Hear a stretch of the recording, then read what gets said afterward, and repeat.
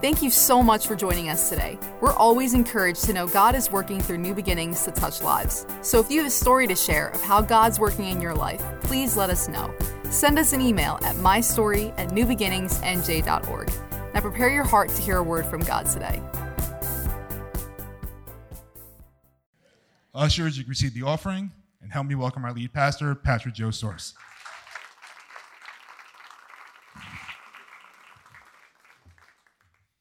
Praise God. I am very, very excited to see so many of you here tonight, especially with the nasty weather outside. I was driving here tonight, and I was tempted to start thinking, okay, nobody's going to show up tonight because of the weather. But thank you for coming, because it's extremely important that we talk about the topic that we've been dealing with over the past few weeks. I'm going to wrap this subject up tonight. We're talking about breaking bad cycles. Amen. How many are tired of having negative cycles over and over again in your life? Just a few people. How many of you? Because the ones that don't raise your hand will be the ones that are calling us for counseling appointments this week. How many of you believe that it is necessary and vital to our future to break negative cycles in our lives? Amen. Amen. They are dangerous patterns, and they're usually dangerous patterns of sin and life-controlling issues that keep surfacing in our life. Hebrews chapter 12, verse 1. I'm going to review a little bit more because there's some of you I know that have not been here the past couple of weeks, so I want to review a little bit and maybe kind of stir up your appetite and stir up your expectancy for tonight. If you were here this past weekend, we talked about faith being an attitude of expectancy, and we talked about an easy way to remember that whole concept is expect and see. Now let's do it again. Expect and see. Because if you don't expect, you're not going to see. Amen? So I hope that you have an expectation for tonight. Hebrews chapter 12, verse 1. Very familiar portion of Scripture, but let's put it into the context of what we're actually talking about tonight. Therefore, we also, since we are surrounded by so great a cloud of witnesses, and I want you to pay attention to this next part of this verse, let us lay aside every weight. How many of you are tired carrying weights? How many feel like you're carrying a knapsack on your back full of bricks, just issues from the past and unresolved things? And so let us lay aside. So right here we see that we have some responsibility. I know we as Christians don't like that word, responsibility, but we have responsibility. Until you learn that you have responsibility and that you're expected to take responsibility, you're going to live a frustrated life. All right, because you're going to expect somebody to show up for you that is not coming. Amen? So let us lay aside every weight and the sin which so easily ensnares us. Amen? And that's the way sin operates, and I'm sure you've noticed that by now. There's an ensnaring. There's a lure. There's a deception of thinking of a thought that, you know, if you go for this, it's going to really be great. It's going to feel good. It's going to do something for you, But then the consequences are always hidden. And so so let us lay aside. You got this? Lay it aside.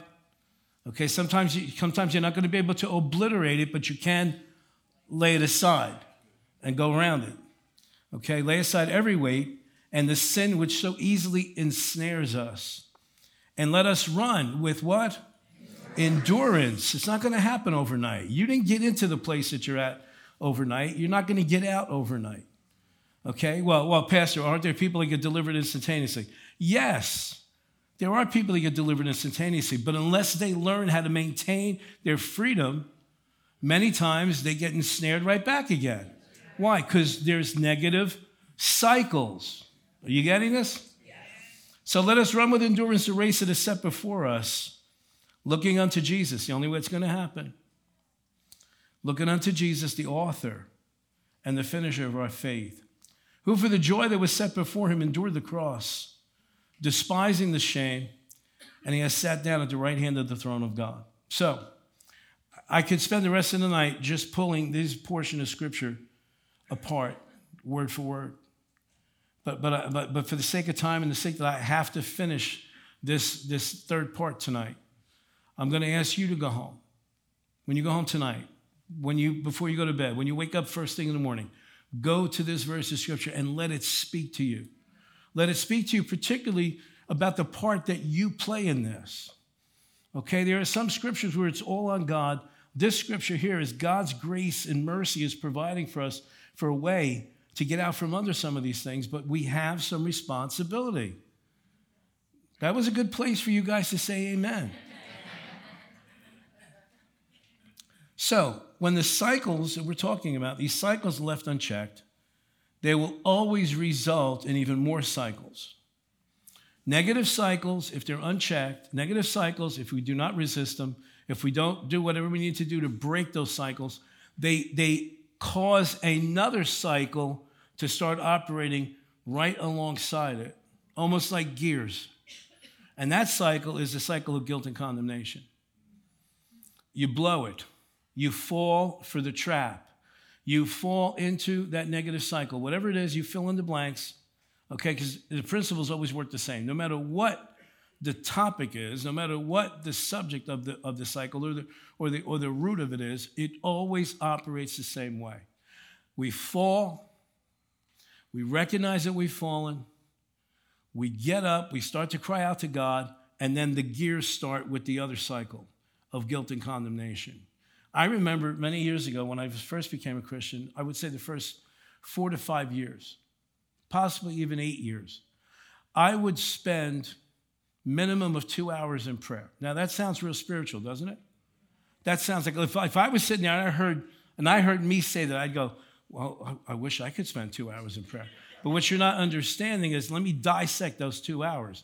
An hour and a half would be spent saying, I'm sorry.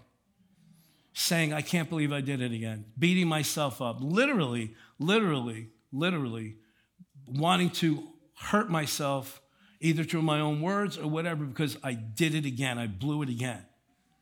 Until I understood, which is probably what I need to teach after this series, until I understood what it meant to be righteous in the sight of God, until I understood the principles of righteousness, which you guys remind me, Pastor Beth, Jerry, remind me to start a series in a couple of weeks about righteousness, okay? Because we need to follow up with that, because if you don't understand righteousness, you're going to fall back into the trap of guilt and condemnation again. Because righteousness, biblically accurate, scripturally correct righteousness means this: the ability to stand in the presence of God without any guilt and condemnation. Now, you won't do that until you understand that you cannot earn righteousness.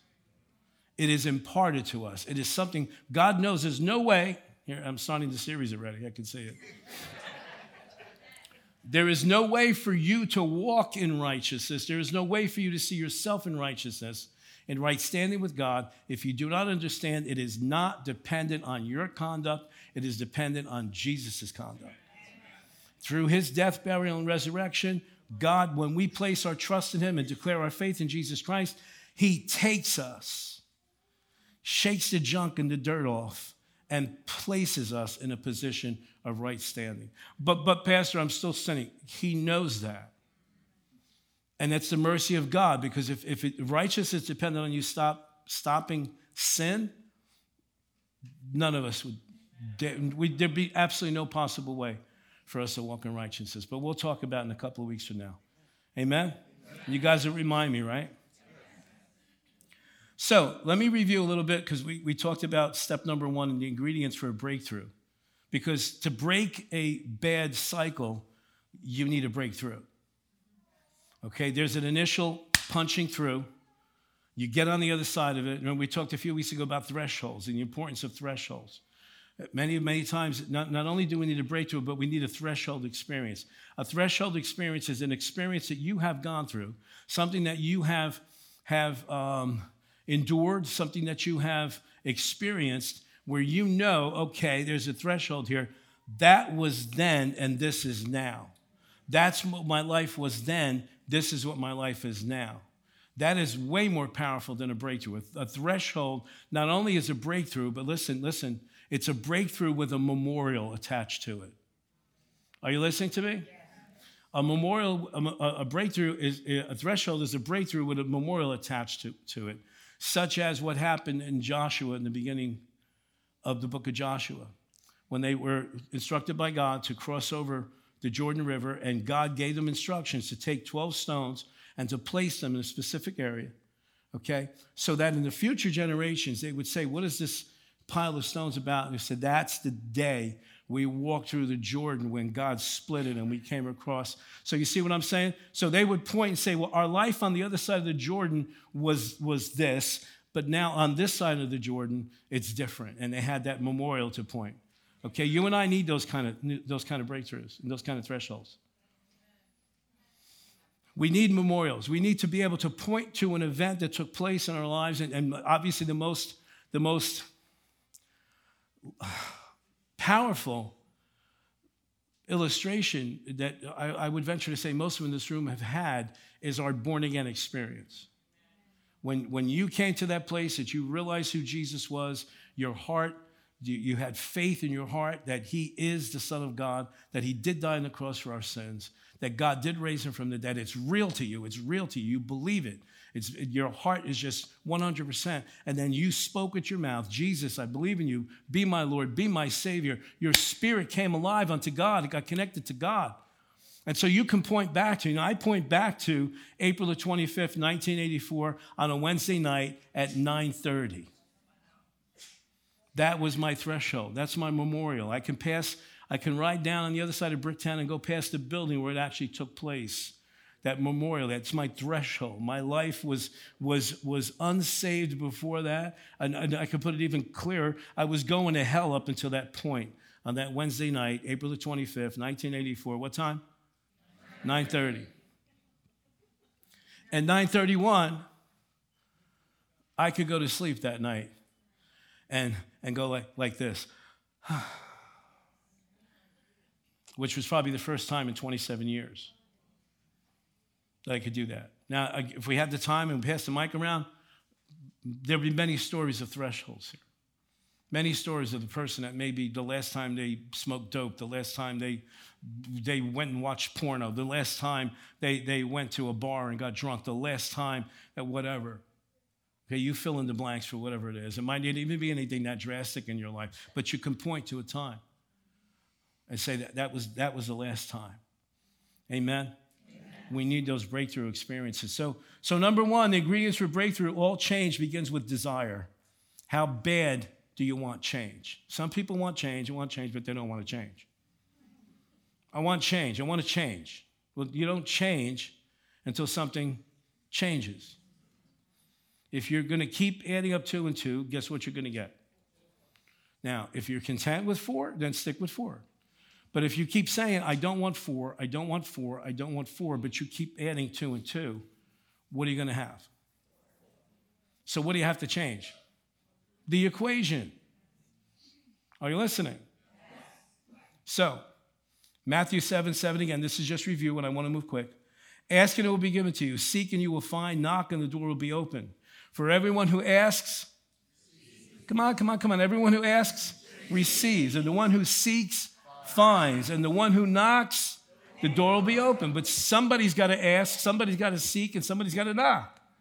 You can't sit in the house, I want to change. There's no asking, there's no seeking, there's no knocking. It's not going to happen. There's no magic wand. Okay? All right. Christian author John Eldredge writes, desire is always where the action is. Think about that. Desire, you're going to find your desire where the action is. Whatever action you're taking is reflective of a desire that you have, okay? In other words, whatever you're doing right now is evidence of your desire. For instance, you came out tonight on a miserable night. It's nasty outside. It's chilly. It's raw. But you're sitting in church.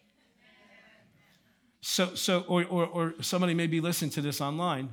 What is that reflective of? You have a desire in your heart to change, to grow spiritually, to gain knowledge and information that's going to be used in the future to affect change or transformation. This is why I love Wednesday nights, because Wednesday night people come with a desire. Okay? Well, what about the weekend? No, the weekend Sunday is like, of course, nobody in here in this room, but some people come on a Sunday morning because they want to be able to, I did my duty, I went to church. Now I can go into my week now and not have this condemnation that I didn't go to church on Sunday. Don't look at me like that. You know exactly what I'm talking about, okay? But Wednesday nights, when I first got born again, and I would tell my wife, she wasn't saved yet. She wasn't coming to church yet. She watched me for 18 months to make sure this wasn't going to wear off. And when I told her I'm going to church on a Wednesday night, she said to me, "Who are you kidding? Where are you going tonight?" I said, "No, I'm in this new church that I'm going to. This church, they have service on Wednesday night." She said, "Get out of here. Nobody has services on Wednesday night." I said, "No, seriously, they have church on Wednesday nights." She goes, "Where are you going, Atlantic City?" I said, "I'm going to church. I will bring home the bulletin with the date on it to show you that I went to church." Because, nominal Christians or Christians, just surfacey Christians, don't normally take the time out to go to a midweek service. But I love Wednesday nights because your desire and your expect and see causes the Holy Spirit to give me more illumination in the Word to meet the hunger that you're displaying. Amen. You understand it? You catch it? You see how cooperative it is? That's what happened to Jesus when he went to the synagogue in Nazareth. They had no expectation. They literally got offended. They said, "We know this guy. This kid, he used to play with my kids in the street. And now here he is, he's coming preaching to us." And so they had no expectancy. In fact, the Bible says they actually got offended. And their offense shut down their faith. And the Bible goes on to say that he, the one who raised the dead, cleansed the lepers, opened up blind eyes, opened up deaf ears, the mutes talked, could not do any great work there. And it wasn't because he didn't have any power. It was because they had no expectancy, faith. You hear what I'm saying? So it all starts with desire. If you're going to change things, then you have to change what you're doing. You have to change your patterns of living. You have to change your appetites. You have to change the cravings. You have to change the desires and channel your desire where they're going to, that desire is now going to trigger action that's going to bring transformation. Does this make sense? Yes. Do you see how it all works? When you understand the mechanics, you go, "Oh, okay, so if I plug in my desire, now and I set it in the right direction to cause the right action to take place in my life, then at the end of this process, I should be able to expect a different result." But if you keep doing the same thing over and over again and you expect something different to happen, there's a place for people like that.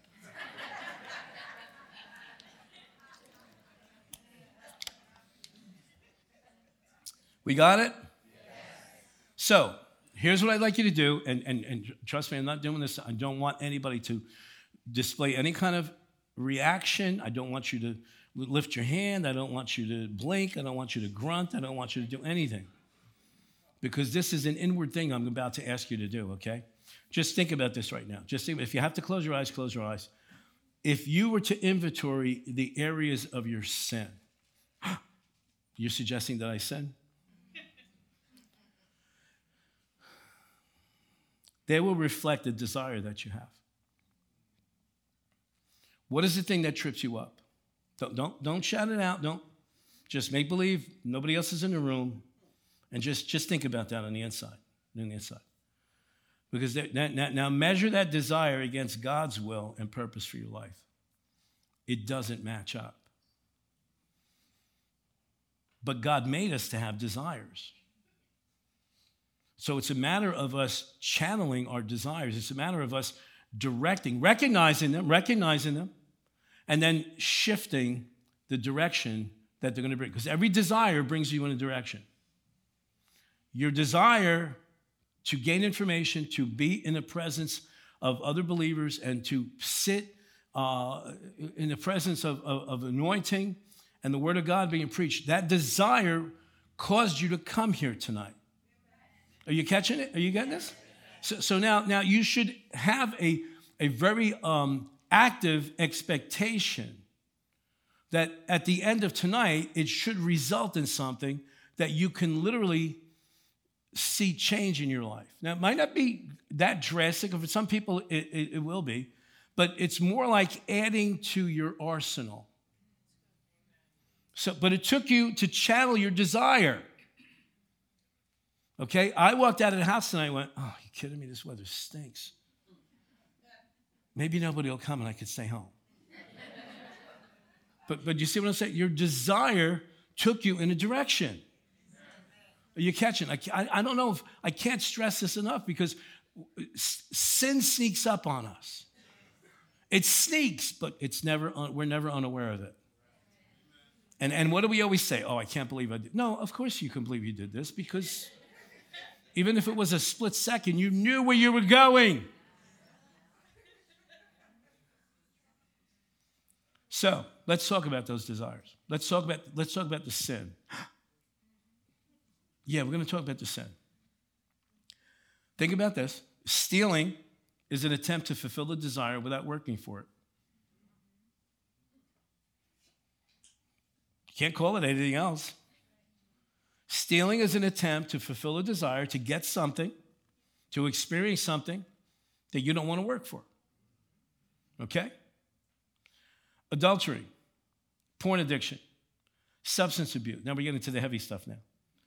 Manipulation and control, which is emotional abuse. Overeating is an attempt to fulfill an unfulfilled or ungodly desire. Now, if we would recognize that, then we would go to God and say, look, there's no use me trying to kid you. You know what I have in my heart. You know what I'm craving. You know what I'm being drawn to. You know what I'm being tempted with. I'm not going to lie to you, Father. The desire is there. But you can change this and you can fulfill that need and you can fulfill that longing and you can fulfill the whatever, you fill in the blanks, so that I don't have to fall into sin. I can rechannel this. Does anybody get what I'm talking about? Yes. Okay. Lying is an attempt to create a desired outcome without any regard for truth. It all starts, we don't do anything without desire. We have a desire. And some of it's ungodly. Some of them are godly.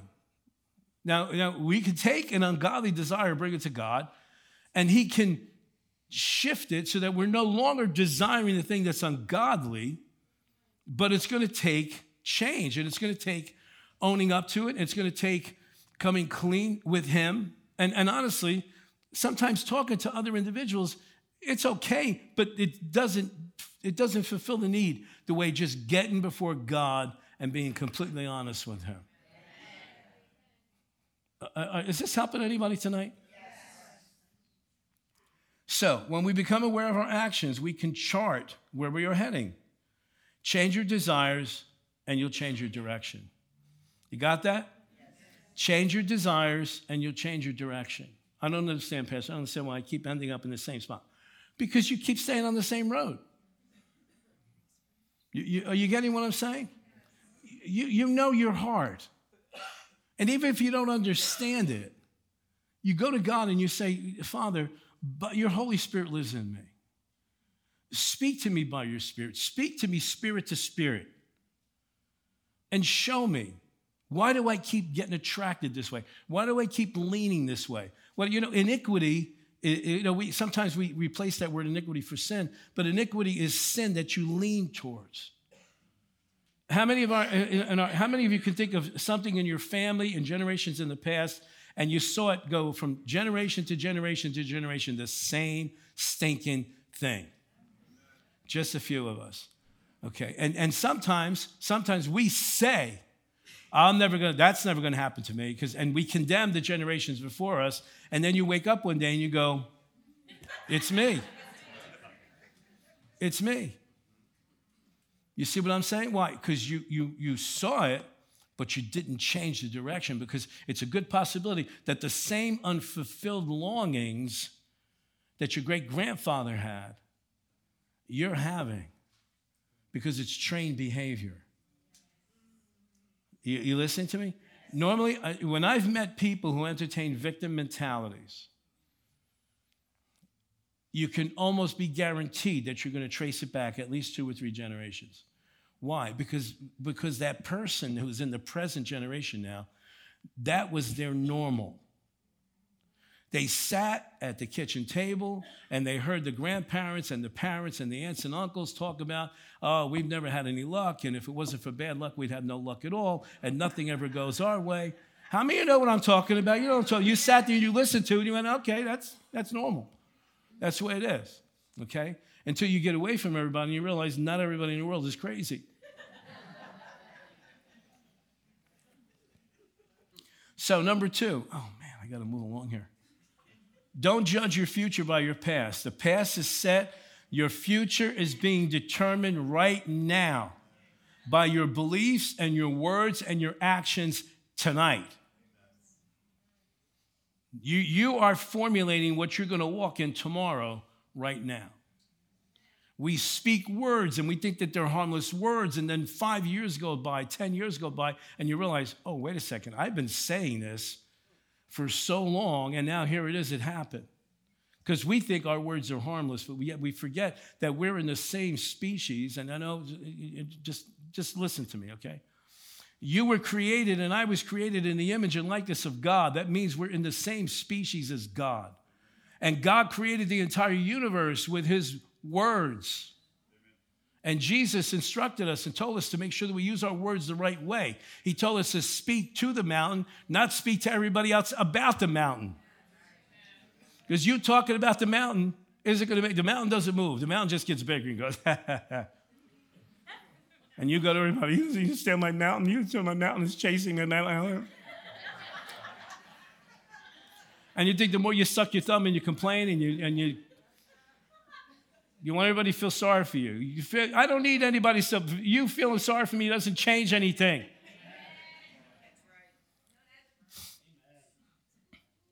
I like that one. I haven't heard that one in a long time. I know that's right.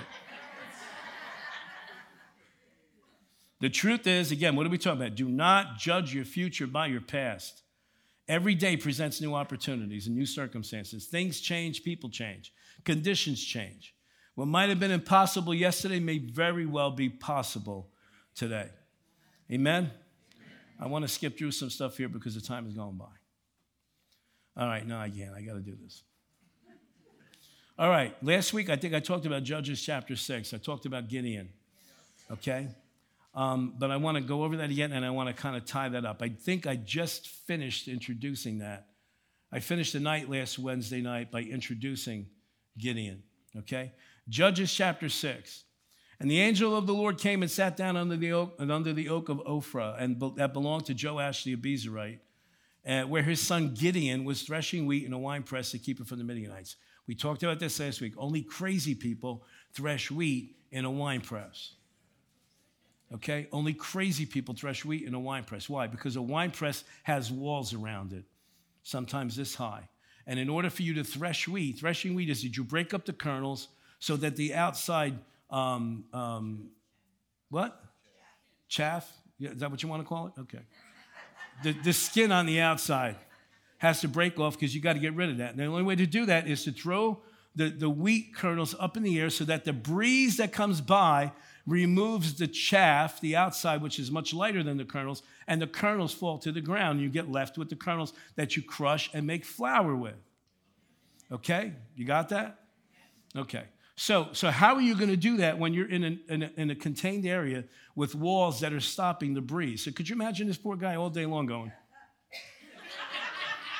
and nothing's happening? And Jesus must have had a real laugh out of it.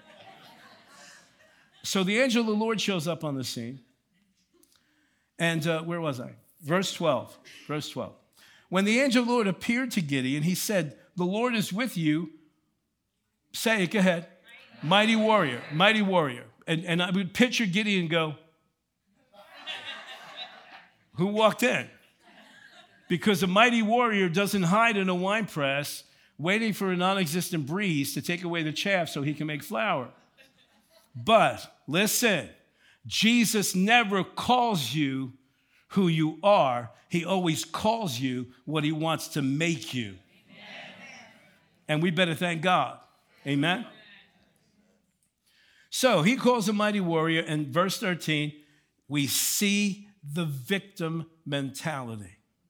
We see a person who's judging his present and his future by the past and does not want to take responsibility. Pardon me, my Lord, Gideon replied, but if the Lord is with us, why has all this happened to us? Where are all his wonders that our ancestors told us about when they said, did not the Lord bring us up out of Egypt? But now the Lord has abandoned us and given us into the hand of Midian. Now the Lord, who he's accusing of abandoning him, is standing in front of him. You catching this? Yes. Okay. So it was much easier for Gideon to blame God for his condition than it was for Gideon to take responsibility and say, okay, even if it's true that all of my family's been completely dysfunctional for generations, it's going to stop here. But what some people do, of course, nobody in here, but what some people will do is they will go through the rest of their life not changing anything because you can justify your actions because of your father and your uncle and your mother and your grandmother and your great-grandfather and your uncle from 150 years ago. You listening? Yes. Let me tell you something, okay? I pray that this will cause you to do an inventory in your life and start listening to the words that are coming out of your mouth. Because if you're one of those people like that has a problem for every solution, okay? Sooner or later, nobody's going to want to talk to you, and no one's going to want to ask you that all-famous question, how are you? Because they can tell you how you are. Because they've heard it so many times. Now, I know nobody in here has ever, but you probably know somebody. You'll probably be brushing the teeth of that person tomorrow morning in the mirror. Listen to me, okay? I'm sorry if this is coming across like I'm trying to make light of it because it hurts so much when we recognize the truth that we're the ones who are responsible for our own problems. I'm trying to make light of it, but seriously, we've got to stop this junk of just perpetrating. We can't keep doing this. We're destroying our generations in the future. We've got to take responsibility for our actions. It's got to stop here. We can't, well, this is just the way I am, it's the way I'm raised. No, stop it. You're playing Gideon. You want to blame God, you want to blame your parents, you want to blame anybody else. Stop it. Verse 14, that same Judges chapter 6. The Lord turned to him and said, go in the strength you have and save Israel out of Midian's hand. Am I not sending you? What was Jesus saying? Now, again, I say Jesus because the angel of the Lord in the Old Testament is Jesus pre-incarnate before he comes to the earth, okay? You catching this? So now notice this. Jesus doesn't answer his accusations. Why? Because it's only going to set more argument in motion. Do you ever try to talk somebody out of a situation that's killing them? But you don't understand. No, I don't understand. Neither do you. That's why you're talking stupid. But the doctor said there's no cure. Yeah, keep talking yourself into it. The doctor said that my cancer, my high blood pressure, my diabetes, you fill in the blank, mine. What, did you take a patent out on it? If you're a child of God, it's not yours. It's the enemy's, and he's trying to put it on you. And through circumstance and through emotional hurt and unresolved issues, he wants you to take ownership. My addiction. Did you originate it?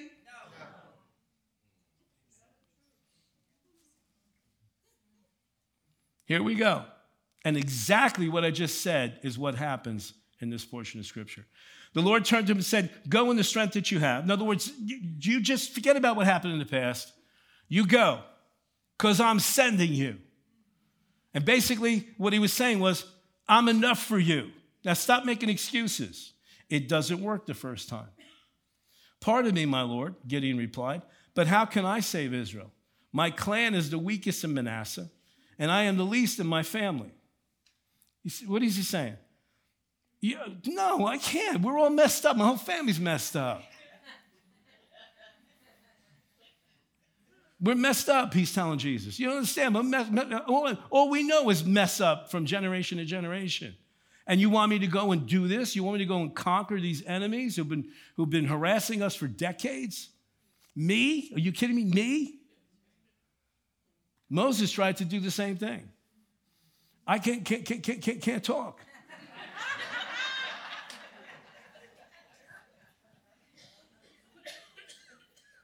And God got so fed up with him at one point. He goes, all right, good. Just stay like that, and I'll send your brother. He'll talk.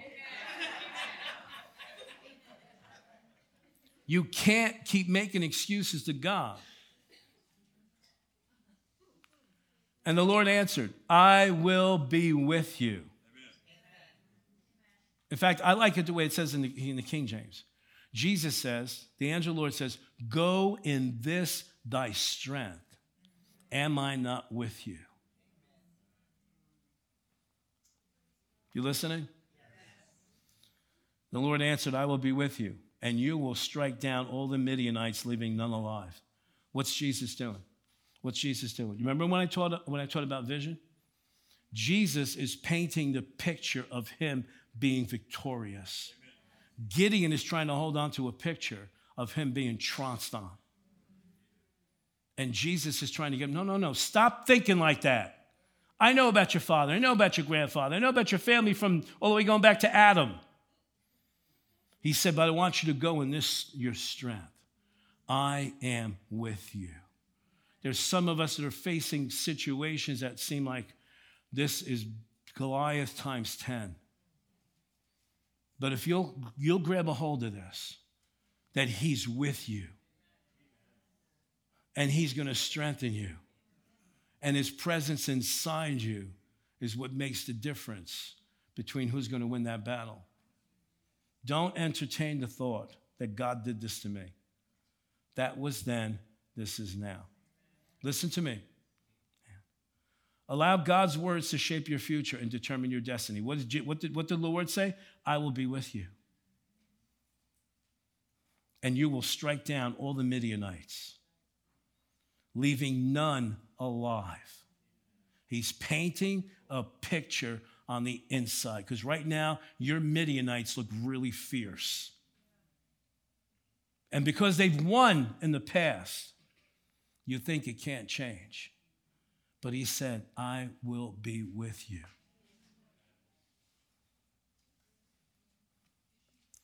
You got to allow God's words to shape your future. You've got to allow God's words to determine your destiny. And you may have, listen, this is important. Don't check out on me now. You may have to renounce some things you've spoken over yourself.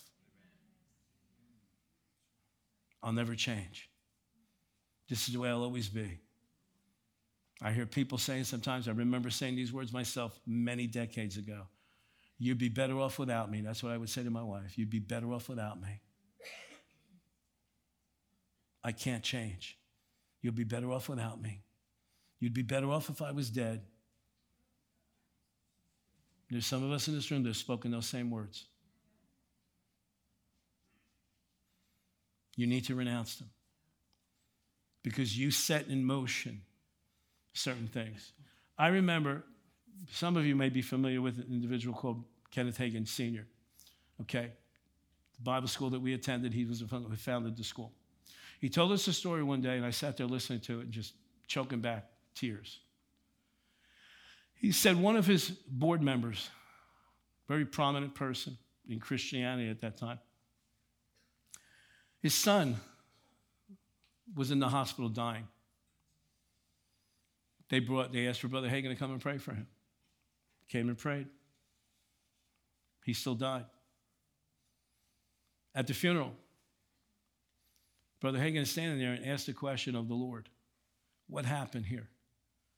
This is a 30-year-old young man. I've gotten people way older than him to come back from the edge of death. And this is what he heard.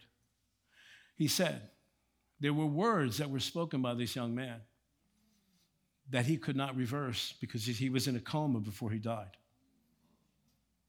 and could not speak words to renounce them. And Brother Hagin just was listening to the Holy Spirit. And then one of the brothers of this young man came over to him and said, you know, it's amazing. My brother has been saying for the past 10 years, I'll never make it past 30 years old. Those words are powerful. Those words are powerful. We need to be careful of the course that we have set for our lives with the words that we speak. They need to be renounced because they keep trapping you. Why? Because your words have created a snare that every time you get so far, that snare, you trip it and it entangles you.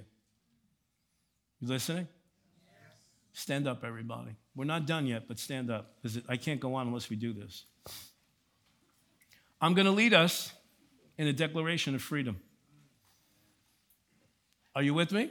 Yes. Okay, speak it from your heart. Repeat this after me. Father, in the name of Jesus, we repent of every negative word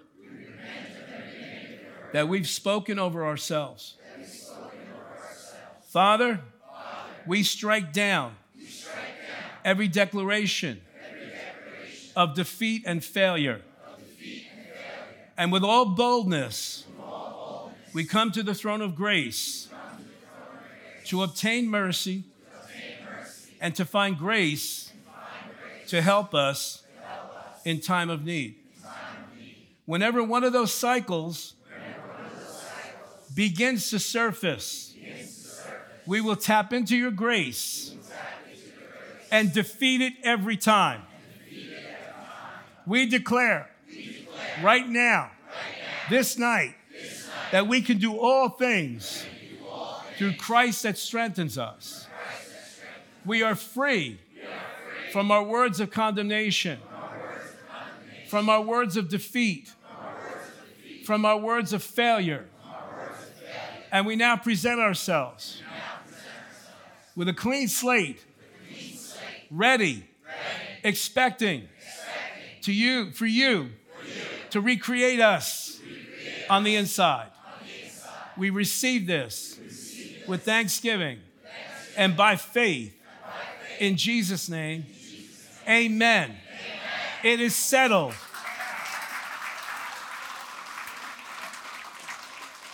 Sit down. I still got 7 minutes.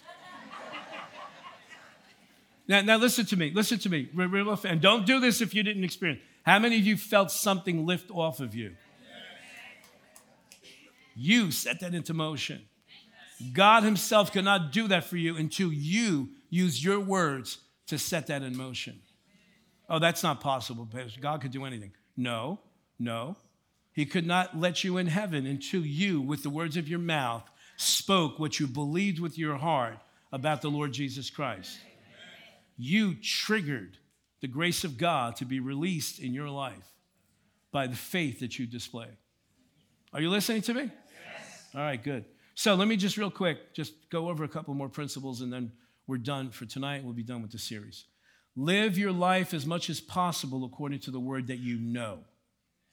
Live your life as much as is possible by the word that you know. Now, in my stupidity years ago, decades ago, I used to think, well, if I limit myself to how much word I know, then I can't be held responsible.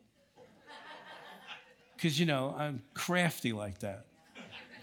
I think like an attorney, like a lawyer. Okay, I'm always looking for the loopholes. But I forgot one thing. The devil doesn't play fair. And just because you don't know something in the word doesn't mean he's not going to attack you in that area. So we very much need to know whatever God has for us so that we can cooperate with him. So again, let me go to Joshua 1:8 real quick because I can't think of a better scripture. Live your life as much as possible according to the word you know, okay? Joshua 1:8, New King James Version. This book of the law, talking about the word of God, okay, shall not depart from your mouth, but you shall meditate in it day and night. Read this next phrase with me. Ready? 1, 2, 3. That you may observe to do according to all that is written in it. You could throw that in too. Who needs to do the doing? We do. That you observe to do according to all that is written in it. It's not enough to know it. You got to do it. Okay? It's not enough to know it.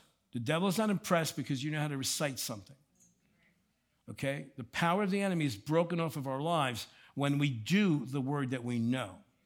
When you have listened to scripture after scripture after scripture talking about forgiveness and you refuse to forgive, it starts to work in the opposite. Your unwillingness to forgive, your refusal to forgive will start to work against you because it's a principle of God. So it doesn't matter how many scriptures you can repeat and recite. Are you doing? When we're commanded to love one another, and it's so many times it's love and love and love. All right, enough. The reason he has to constantly do that is because it doesn't come natural for us to love one another. But you repeating all the scriptures about love from the beginning of the book to the end of the book does not break anything. What breaks anything off of you is when you actually do the scripture that you claim you know. Joshua 1:8 says that we will have success when we do and we observe to do the word that we know is written. That was weak. Now, it's just not because I want to hear amen, amen. It's because I want to know, did you get this? Because so many people, Pharisaic type individuals, because when they talk about the Bible, it's all these and thous. Oh, they can repeat the scriptures, but they're some of the most vicious individuals I've ever met in my life. It doesn't matter how much you know. What matters is what you're doing. It would be better to do one principle in the Word than to know dozens and not do any of them. Because when we walk in the Word that we know, we see great success. Because God's Word goes before us. It makes a crooked way straight. It makes a way for our breakthrough. Your breakthrough and your threshold is piggybacked on a scripture. You listening to me? Yes. It's piggybacked on a scripture. All right, I got to move on. Isaiah 55:11. God shows us how this thing works. So shall my word, whose word is it? God's word. So shall my word be that goes forth from my mouth. It shall not return to me void, but it shall accomplish what I please, and it shall do what? Prosper in the thing which I sent it. God's word never returns unproductive. God's word never returns without results. It never returns void, empty. It always accomplishes what it's supposed to do. That's why I'm saying to you, you've got to have scriptures that you are piggybacking your threshold experience, your breakthrough experience. You can't just have a breakthrough. I feel like I'm having a breakthrough. And what? And based on what? And where's the promise? Because as soon as this is the danger. As soon as that emotion wears off, it's going to come back with 6 more like it.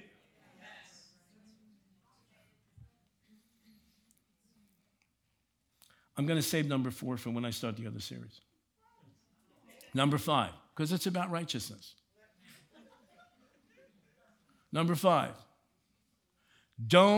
this is important, don't invite the cycle back into your life. We had a cat that came to our back door for about 6 months.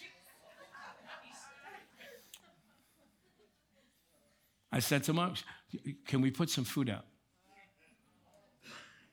You can't tell the cat to go away and then you put food out. Go away, cat. You want some milk? You listening? 5 years later, the cat is in the house. And she's ridiculously codependent on us. She follows me everywhere from the minute I get up in the morning. Codependent pets.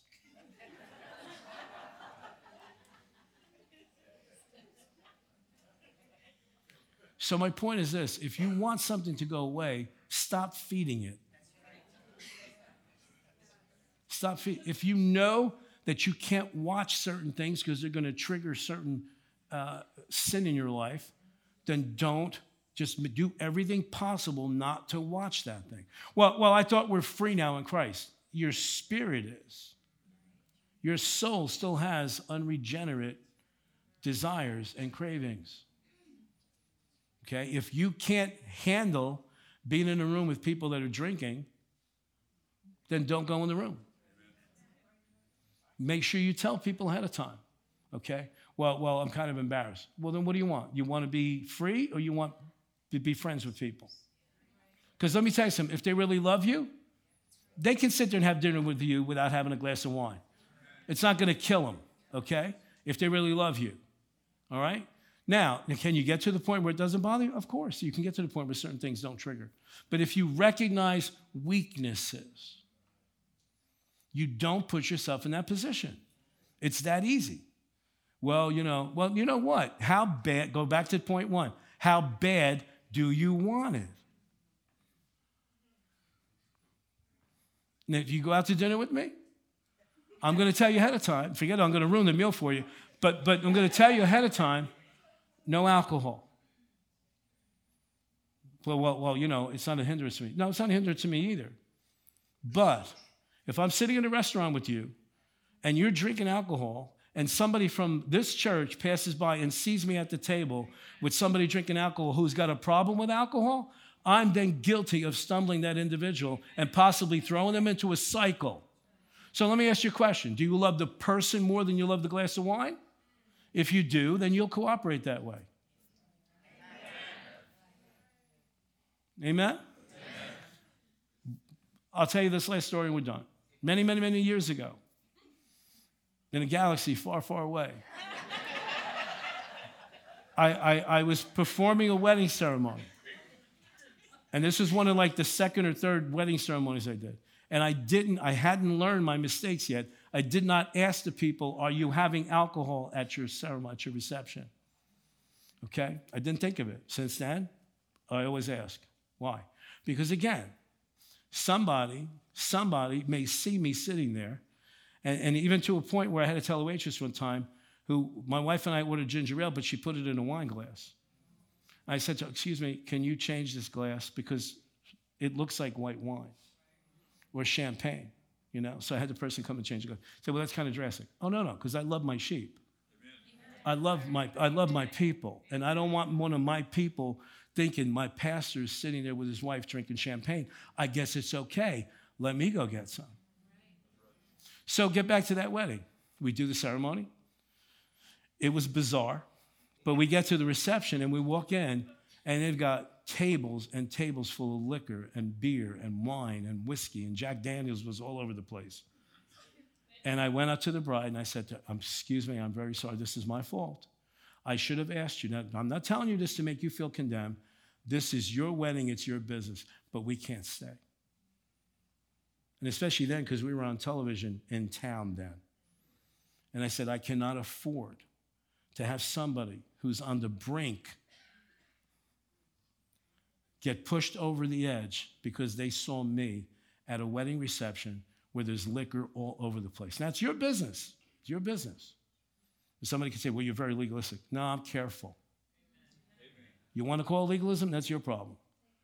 But I know there are certain thresholds you cannot cross without having consequences. And so if the person loves you, or if you love the person, you will put them first instead of putting the wine, the liquor, the whiskey, the whatever it is. Okay? Does this shock you? You're all sitting there like, does it not make sense? Yes. Is it not practical? Yes. Do you not understand that the gospel is very practical? Yes. And if the gospel can't be applied practically, then it's not the true gospel. It's very practical. We claim that we love people. If you love people, you will not put them in a position. If you have somebody that you know in your family or friends that have a sexual addiction problem or pornography on computers and phones, anything, they have a problem. You don't, when they're at your house, you don't watch R-rated movies because you love the person. Well, I've been waiting to watch this movie. So? You want to take responsibility of throwing this person into a cycle? Practical. That's called caring for one another. That's called carrying each other's burdens. That's called putting the other person before yourself. Guess what? They're all biblical principles. Well, what about me? What about me? What about me? What about me? Who cares about you?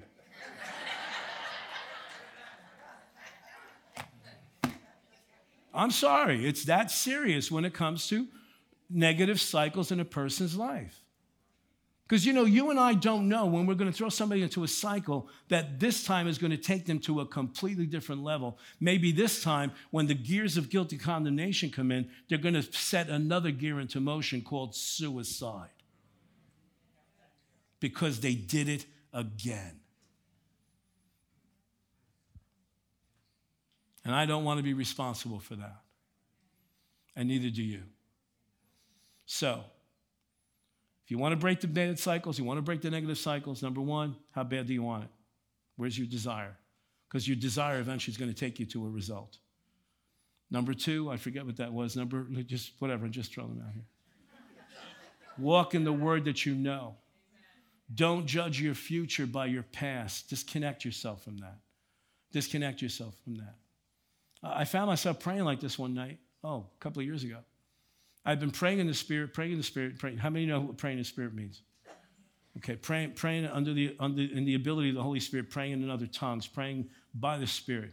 And after a time, I went from that into English, and I found myself saying, Father, burn out those connectors in here that are triggering stuff. Burn them out.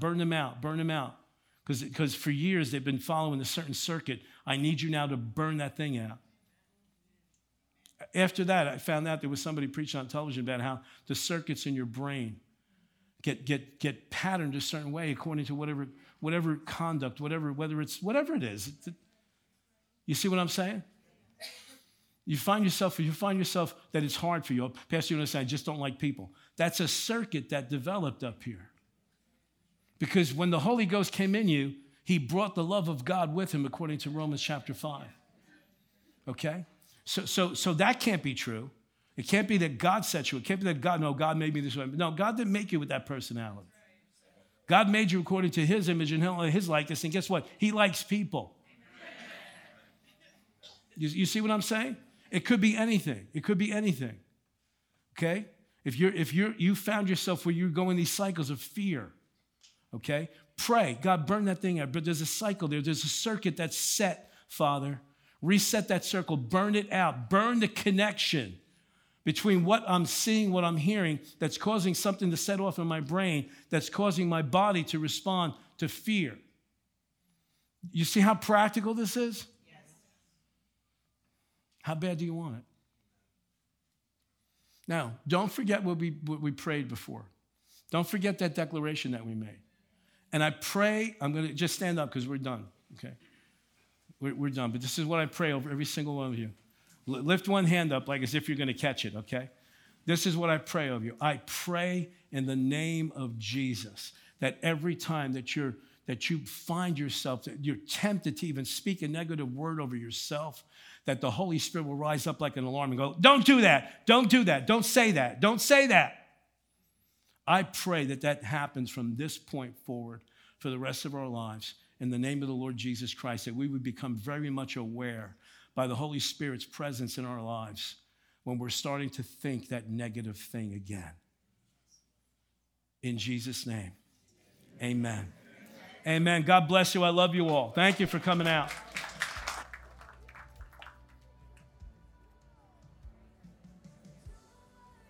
Thanks for listening to this message. We pray that you're blessed and lifted up by God's word. If this message helped you today, please consider supporting New Beginnings financially. You can just go to newbeginningsnj.org and click the Giving tab. We hope to see you soon.